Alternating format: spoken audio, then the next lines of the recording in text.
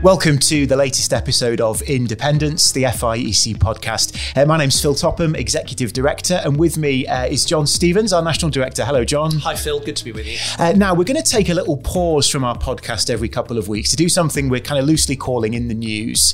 Basically, we're going to do a roundup of some current affairs, things that have been happening across the news wires this last couple of weeks, and just think about how they might relate to Christian ministry. So that's what we're going to do, John, for the next half an hour or so.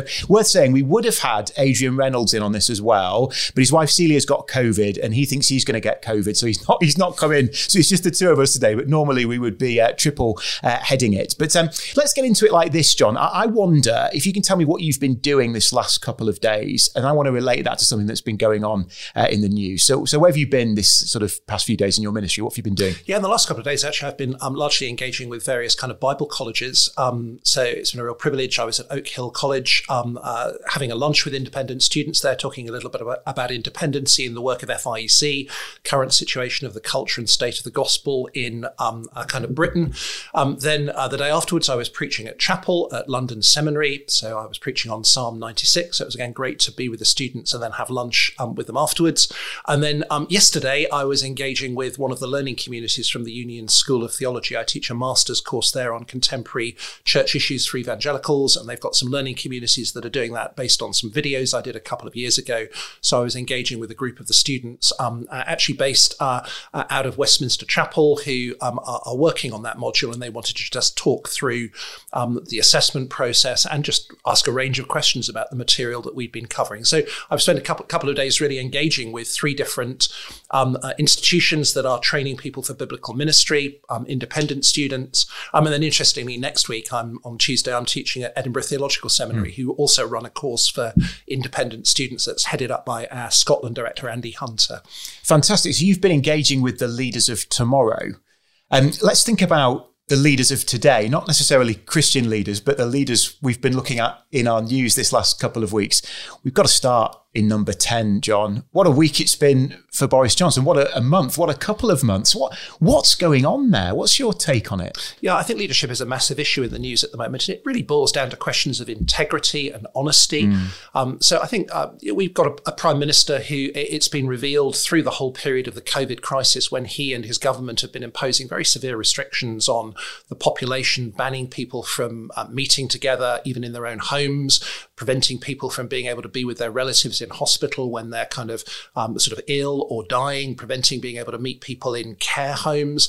So when the vast majority of the population has kind of gone with those regulations because they've believed that they're in the best interest of the public as a whole, they're aware of protecting people from this terrible illness, we discover that actually within Downing Street itself, and even within the Downing Street flat, there seem to have been parties and events that at the very least seem not to be within the spirit of what the regulations are intended, and may well culminate in kind of criminal behaviour that leads to fines being imposed. So that has been imposed. More and more pictures have come out showing what's been happening there. The Met Police are investigating at least 13 kind of different sort of events. There's a real kind of fight on the Tory-backed benches as to whether Boris Johnson should stay as Prime Minister. Some have been submitting letters saying that they want to challenge his leadership. Others, like David Davis, have called for him to go. Just a couple of days ago, John Major basically spoke of the damage that he was doing to the Tory party as they were keeping him in office. So the question of what kind of leadership is kind of the leadership that we need. And at one level, I think it reveals that the dilemmas of leadership. The Tory party chose Boris Johnson to be their leader, knowing what kind of character he has. He has a long history of not having told the truth. Right back to school, it was said that he was someone who didn't think the ordinary rules applied to him. So that was no surprise at all. But he was seen as the man to get Brexit done, to connect with the Red Wall constituencies, and he won for the Tories a very significant majority. So you've got this tension of somebody who seems to lack integrity in the way that they do things, but yet is a kind of a winner. And that's a dilemma for people. Is that leadership that we're prepared to support and keep in place because of what it achieves? I think we see Boris Johnson in office adopting a whole variety of strategies to try to remain in post. So we've seen him, for example, making slurs against Keir Starmer on the whole issue of whether or not he was responsible for the failure of the CPS to prosecute sort of Jimmy Savile. There's obviously been a flood flurry of initiatives being launched, of new policies to give the impression that there's kind of momentum and there's direction, and the future will be better. There have been reshuffles of the government and new people brought into post, all of which is a way of shoring up his kind of position. So I think this just raises all sorts of questions about leadership and what character qualities are required for leadership, what disqualifies from leadership. So historically, it's always been the case that lying to Parliament is a cause for a person to resign their post. Boris Johnson has said there were no parties. John Major has said, well, you look at the evidence, these are clearly things that are parties that they knew was going on. So I think that's a sort of a real indictment of leadership and kind of public morality at the moment. I think Boris Johnson's been to more parties during lockdown than I've been to in my entire life, or indeed been invited to. It is extraordinary. But before we get into leadership character, which I think is a massively important issue, how as Christians are we to respond to what's come out of Downing Street, given how we encouraged all our churches to follow the COVID rules? We followed them ourselves. I followed them in my own home. I didn't gather for birthdays and significant events with members of my family. My grand turned 90 in COVID. We couldn't gather with her. How do we respond to this? What's the right response? Well, I think it's easy to be angry when we see other people not keeping rules that we've kept ourselves. But I think at the same time, that doesn't necessarily mean to say that those rules weren't right and they weren't for the benefit of the public as a whole. So I think it would be easy to judge the whole kind of COVID approach, the rules that were adopted, the restrictions that we experienced, on the basis that within the heart of government, they seem not to have been observed. I think it would be a mistake to do that. I mean, COVID has been a real crisis. I think we can be very grateful to God that we seem to be emerging from that crisis, that Omicron turned out to be not as sort of damaging or as significant as we thought it would be, that the vaccines seem to have made an incredible difference.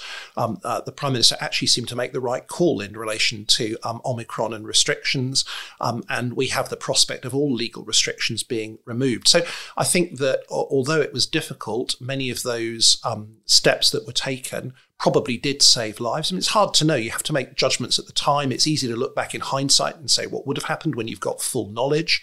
So I think obviously there's a right and proper place for reviewing whether the strategy was right or not. I think you can only do that in the light of all that information. So I think the danger for us is of being angry because of the way that others have behaved. And that never justifies our own wrongdoing. Just because you see somebody else speeding doesn't mean that therefore you choose to break the speed limit yourself. And I think that's a big mistake that we can make. So characteristics of leaders then, we have often said in Christian ministry that too often we have elevated gifting over character. Is that the case in Downing Street? Is that the case in the Conservative Party? Am I overgeneralising? Well, I think that's exactly the problem. There's this tension between a kind of wanting to win and wanting to achieve outcomes and being willing to compromise character in order to be able to do that. It's not in a sense for me to judge that in relation to the Prime Minister and the party. But certainly I think that within Christian circles, we can see that people have too easily done that. We've seen a number of scandals of appalling abuses of leadership, of kind of charismatic, gifted, capable Christian leaders who in many ways flaws in their characters and their ways of behaving have perhaps been overlooked because of what they seem to be able to achieve. And I think that's a great danger because the Bible emphasizes as a primary quality for appointment to leadership, a godly character, a way of relating to other people, a humility. And I think churches make the big mistake and Christian organizations make a big mistake if they, in a sense, privilege the ability to get a job done, to achieve a goal, to achieve a mission at the expense of character. I think the Bible warns us that we should never in leadership put capability ahead of character as if that's the most important sort of thing. So I think in the murky world of politics, that happens all the time. We do have to recognise there's a difference between the church and the world. We're not at all surprised that is the way the world operates. The real problem is when that comes into the church. So I think as we look at what's going on in politics and in leadership in public life, as Christians, we ought to be thinking that is just a warning to us that we do not want to see that replicated in the life of the church. Is one of the problems there success metrics? So if you look at politics, it's very easy to measure success. Has Brexit been done? Have we won an election? Can we get policies through that we put in our manifesto? It is the problem that we bring success metrics into the church and we try and apply levels of success in ways that perhaps the Bible doesn't ask us to? I would say I think that is a danger. We're more focused on achieving a goal than we are about the way that we get there. And actually, I think in Christian circles, it's easy in church leadership to feel an intense pressure to have to achieve outcomes that will be measured. That might be to enhance our own status. It might be to kind of continue to gain the support of those who are funding us, those who are supporting our ministries. It might be out of a wrong competitiveness against others in which we want to demonstrate that we are more successful than they are. And I think leaders do have an immense pressure that falls on them to deliver. And therefore, congregations and people can have a tendency to want to choose leaders who offer that prospect of delivery. And as I said, there's a danger that they can then overlook that form of leadership. And again, we too often borrow models from the world of what leadership is like. So I think we rather like the world have a tendency to either want the charismatic personality, or alternatively, what we want is the kind of the entrepreneurial leader who will achieve success. And in some ways, that follows from a lack of faith. The mission of God and the achievement of what God is wanting to do in the world falls on our shoulders to be able to deliver, rather than us trusting that he is the one who's accomplishing his mission and we join with him in that. So we can borrow models of leadership from the world that appear to deliver success and bring them into the church. One of the other kind of leadership things that's been in the news this week has a serious edge to it, but perhaps is a little bit more frivolous. West Ham United manager David Moyes, he decided to pick for a game earlier in the week Kurt Zouma, centre-half, who had been pictured in all the papers, but basically abusing his cat, for want of no other way to describe it, essentially. I mean, that caused an uproar. I've never sort of seen animal cruelty conflated with football in all the years I've been watching it, but that's what seemed to happen. I mean, what did that show us? Was David Moyes right to say, well, Kurt Zouma's still my best player in that position? So despite all that was surrounding him, I mean, he had apologised. Was that the right call? Well, again, I think this cuts down to issues of character and the fact that people who are leaders and highly paid footballers, they are role models. And here was somebody who was clearly caught out behaving appallingly. And yet it was almost overlooked in the interests of the sport. And that's a classic example of how the kind of the desire to achieve and succeed is put ahead of character and what is right. And I think the public reaction to that spoke for itself. Yeah. That here is this footballer who has behaved in this way.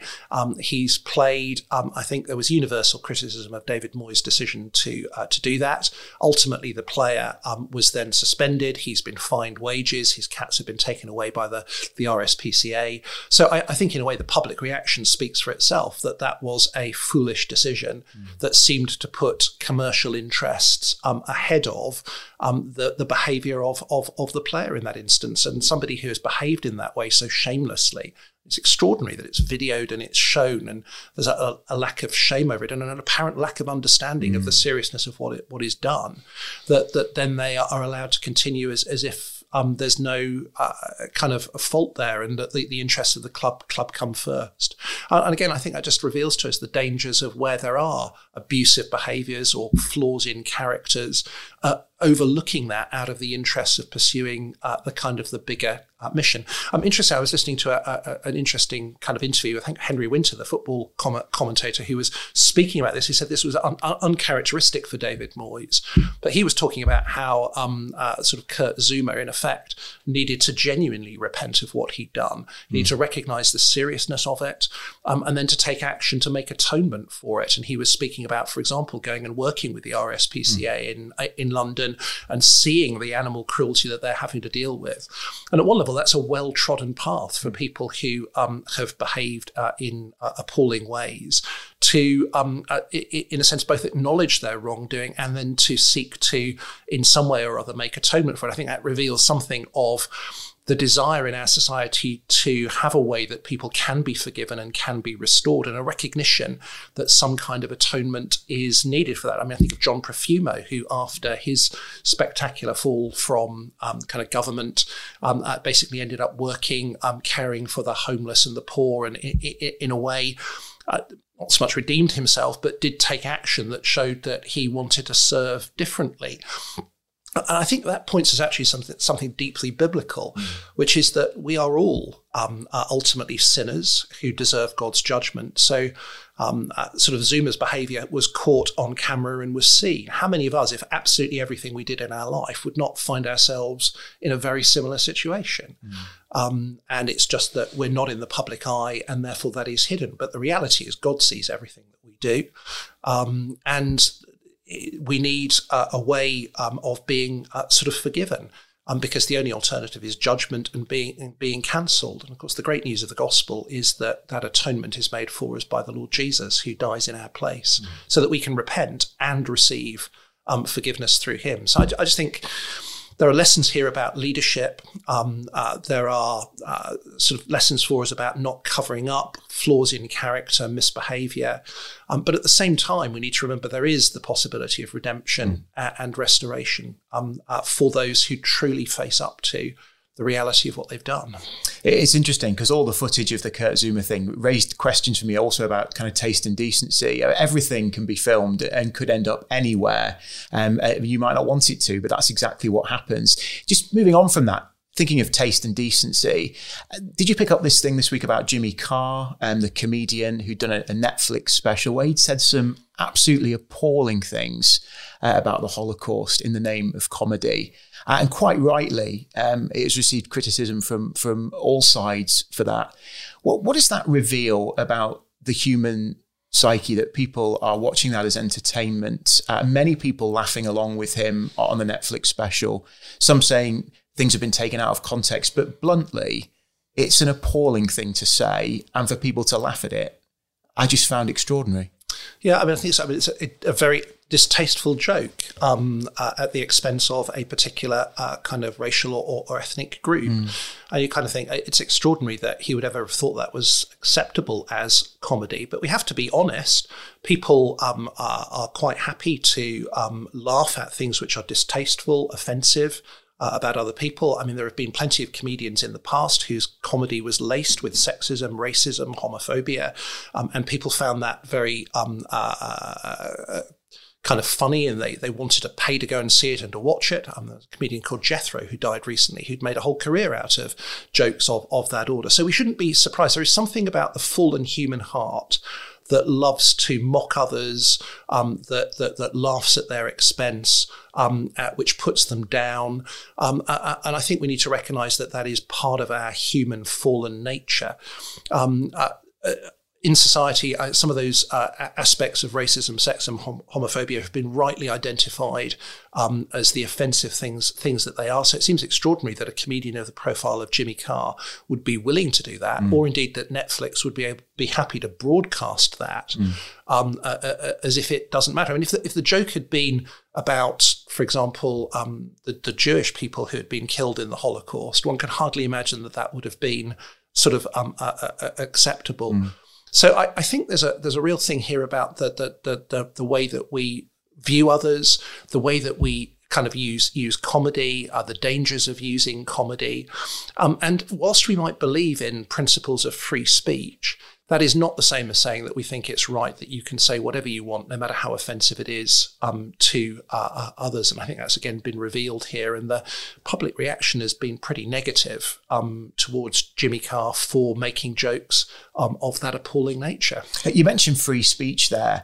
Is that a kind of Christian principle that we should be fighting for? So it's often said that if we start saying people can't say X, Y, or Z, then that will impact Christians in what we can and can't say about the gospel, about the Bible, about some of the teachings in the Bible that are not approved by society more widely. Where do we stand as Christians on that free speech principle, John? I think free speech is quite a difficult one for Christians to think through. In principle, I think we want to ensure that we have freedom to be able to proclaim the gospel, and therefore we have an interest in the preservation of a kind of free speech. But at the same time, I think Western societies that have held free speech as a very important thing. Free speech has never been unqualified. So for a long period of time, for example, blasphemy was a criminal offence, which was a limitation on free speech because of the way that speech might offend Christians and religious believers. We have legislation that prevents hate speech. So there's a difference between freely expressing your opinions and stirring up hatred towards groups and towards others. So an absolute concept of free speech is, in any society, quite difficult to defend because speech can be used in a way that harms and hurts others.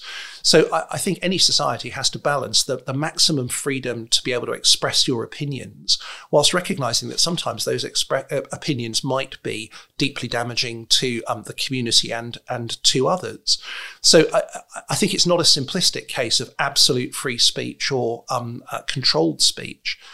So I think as Christians, we want to advocate and support for the maximum amount of freedom of speech without allowing people to be in that position of stirring up hatred against others, giving unnecessary offence to others. There's also a question of where does free speech happen? The fact that there might be a principle of freedom of speech doesn't mean that it can be exercised in every context. So that doesn't mean you've necessarily got a right to say whatever you want on the television or on the radio. There's some pretty tight rules about what you're able to say. That doesn't mean to say that platforms like Twitter and Facebook necessarily have to give voice to everything. We know that social media platforms are under considerable pressure to kind of not profile speech that is hateful, oppressive, or to control certain types of speech, like, for example, encouraging suicide. We don't want a principle in which freedom of speech enables those platforms to be used in ways that might cause significant harm to others. And obviously there are commercial pressures as well. So as we can see in the reaction to, for example, Jimmy Carr, if people transgress in the way that they use their speech, there may well be the withdrawal of commercial support from that. So there are certain things that are particularly protected in society. I think our freedom of speech is closely bound up with our freedom of religion, and those two things go together. So actually our right to be able to preach the gospel is bound up not just with issues of free speech, but it's actually bound up with issues of freedom to worship, freedom to engage in evangelism. Those are important rights that actually I think the Bible says that we ought to stand up for and fight for. And it's certainly the case that as we do that, sometimes we need to stand up for others to have the right to speak in ways that we find offensive. So if we want freedom of religion for ourselves, we have to uphold the right to freedom of religion for other religious groups, even though we might believe those religions are false and that they're leading people away from God. So we can't expect a privileged position, I think, particularly in our secular post-Christian society, for Christian speech. It's one of the problems that America has what they would call absolute freedom of speech, and it doesn't quite translate to Britain in the same way, does it? So you've already said the laws are tighter here than they are in the States, but we imbibe so much of American culture that perhaps we don't always realise that. Yeah, I'm not an expert on the constitutional position of free speech in America, but that does seem to have been a greater value in the States. And the degree of control in the UK, the ways that free speech can sometimes be kind of constrained within the wider public interest does seem to be kind of tighter in the UK than in the US. And actually where that particularly kicks in is in relation to broadcasting. So in the UK, the laws about ownership of radio stations, television stations and things like that has been much tighter, which has sort of meant that in the public sphere, you don't really have the opportunity to speak in the way that you might have had in the States. Of course, actually, the internet has changed that significantly. So again, one of the things we're wrestling with is having had a quite tightly controlled media in which voices that were offensive, although you in public and in the street or in your home or whatever, you could say what you like. It wasn't easy for them to get a wider public hearing. Now through the internet, it's much easier for those voices to be heard more widely. And actually, I think governments are wrestling with the challenge of how do we cope with this new environment of democratization of speech through the media. I think just again, thinking from a Christian perspective, one of the things we've got to bear in mind is absolutely right that we want the freedom of speech to be able to declare the gospel, share what we believe. That doesn't mean to say that we as Christians should seek to be offensive in the way that we do that to others. So I think sometimes as Christians, we can too easily fall into the same ways of speaking that the world would use, the same anger, the same humour, the same humiliation of others. And we think that that's kind of legitimate. But I think we need to be much more thoughtful about how we speak. We want it to be the truth of the gospel, the truth about Jesus, the truth about judgment, the truth about sin, the truth about the cross, which is offensive, not the ways that we might speak. So I think we need to be, as Christians, in a sense, willing to restrain freedom that we have in the interests of winning people over to the gospel. Offensive the gospel rather than being offensive in the way we deliver it. Absolutely right, John. I want to bring us into land by talking about sport for a few minutes, if I may. Lots of sport going on at the moment, particularly the Winter Olympics. I believe you went to watch some basketball a couple of weeks ago, John. I mean, you're 6'8". Did they get you on? No, it's not enough just to be tall. You actually have to be kind of competent, and you have to have agility and all that sort of stuff. So I'm afraid I was always a disappointment to everybody at school for sport. All my PE teachers would see, here's somebody who's really tall, they're bound to be really helpful, and then I was just useless. So you don't have the athleticism? I certainly don't. Coordination is kind of lacking. Well, there we are, John. So you didn't get on when you went to watch the basketball, but have you been watching the Winter Olympics? We've watched little bits of it, so not a great deal. I mean, most of the sports in the Winter Olympics, I think from a British perspective, these are not sports that genuinely most of us play or follow. I've watched some of the highlights programs and just aware of a massive variety of sports I didn't even know existed. Mm-hmm. So the old days of growing up watching Ski Sunday, when it was kind of downhill and slalom, my mum was into kind of ice skating. So actually people like John Curry and Robin Cousins. In fact, actually John Curry was at my school. And the great story in my school was that his PE teacher told him to stop doing all that skating because he'd never make anything of his life if he wasted his time on that. Of course, he went on to win an Olympic gold medal. Ice dancing was really big in the 1980s. Torval and Dean again. My mum was really into that. But there's a whole range of things like kind of the snowboarding, which I just really have never seen, and it's not been a frame of what I think's happening sporting-wise. One of my mates got married in Poland and we went snowboarding, and I paid for a lesson of snowboarding, and I thought, I'm not paying for it anymore. That I could not understand that it wasn't like skateboarding. So because you're strapped to it. With a skateboard, you can just jump off. But with a snowboard, you're strapped to it. So you just basically just fall on your backside for the whole time when you try and do it. So those guys are very, very talented. Snowboarding is not easy. The curling is the one that I think you've been most enjoying, John. This is launching a stone down an ice rink and then sort of vigorously sweeping your kitchen floor to try and get it to a target. It's mad, isn't it? Well, before Adrian sort of isolated himself because of potential COVID, he did get us to watch the curling while we were having lunch together. And actually, I think it is interesting watching it. It's skillful. And I think actually it encapsulates that sort of kind of those things of sport that we love, which is the element of skill, an element of competitivity, a joy in succeeding. And I think all of those are part and parcel of what it means to be human and how we've been designed as those who are physical. And I think certainly from a British perspective, we watch curling because we think it's one of the events in which we've got a chance of winning. Yeah. So we've kind of in a sense got skin in that game in a way that we haven't with lots of the other events in the Winter Olympics. I think where it's interesting from a Christian perspective, just to get serious for a moment, is I think when you start watching sports that you don't really understand, it's very easy to become an armchair critic. And actually you sit on the sidelines and you say, oh, that's hopeless.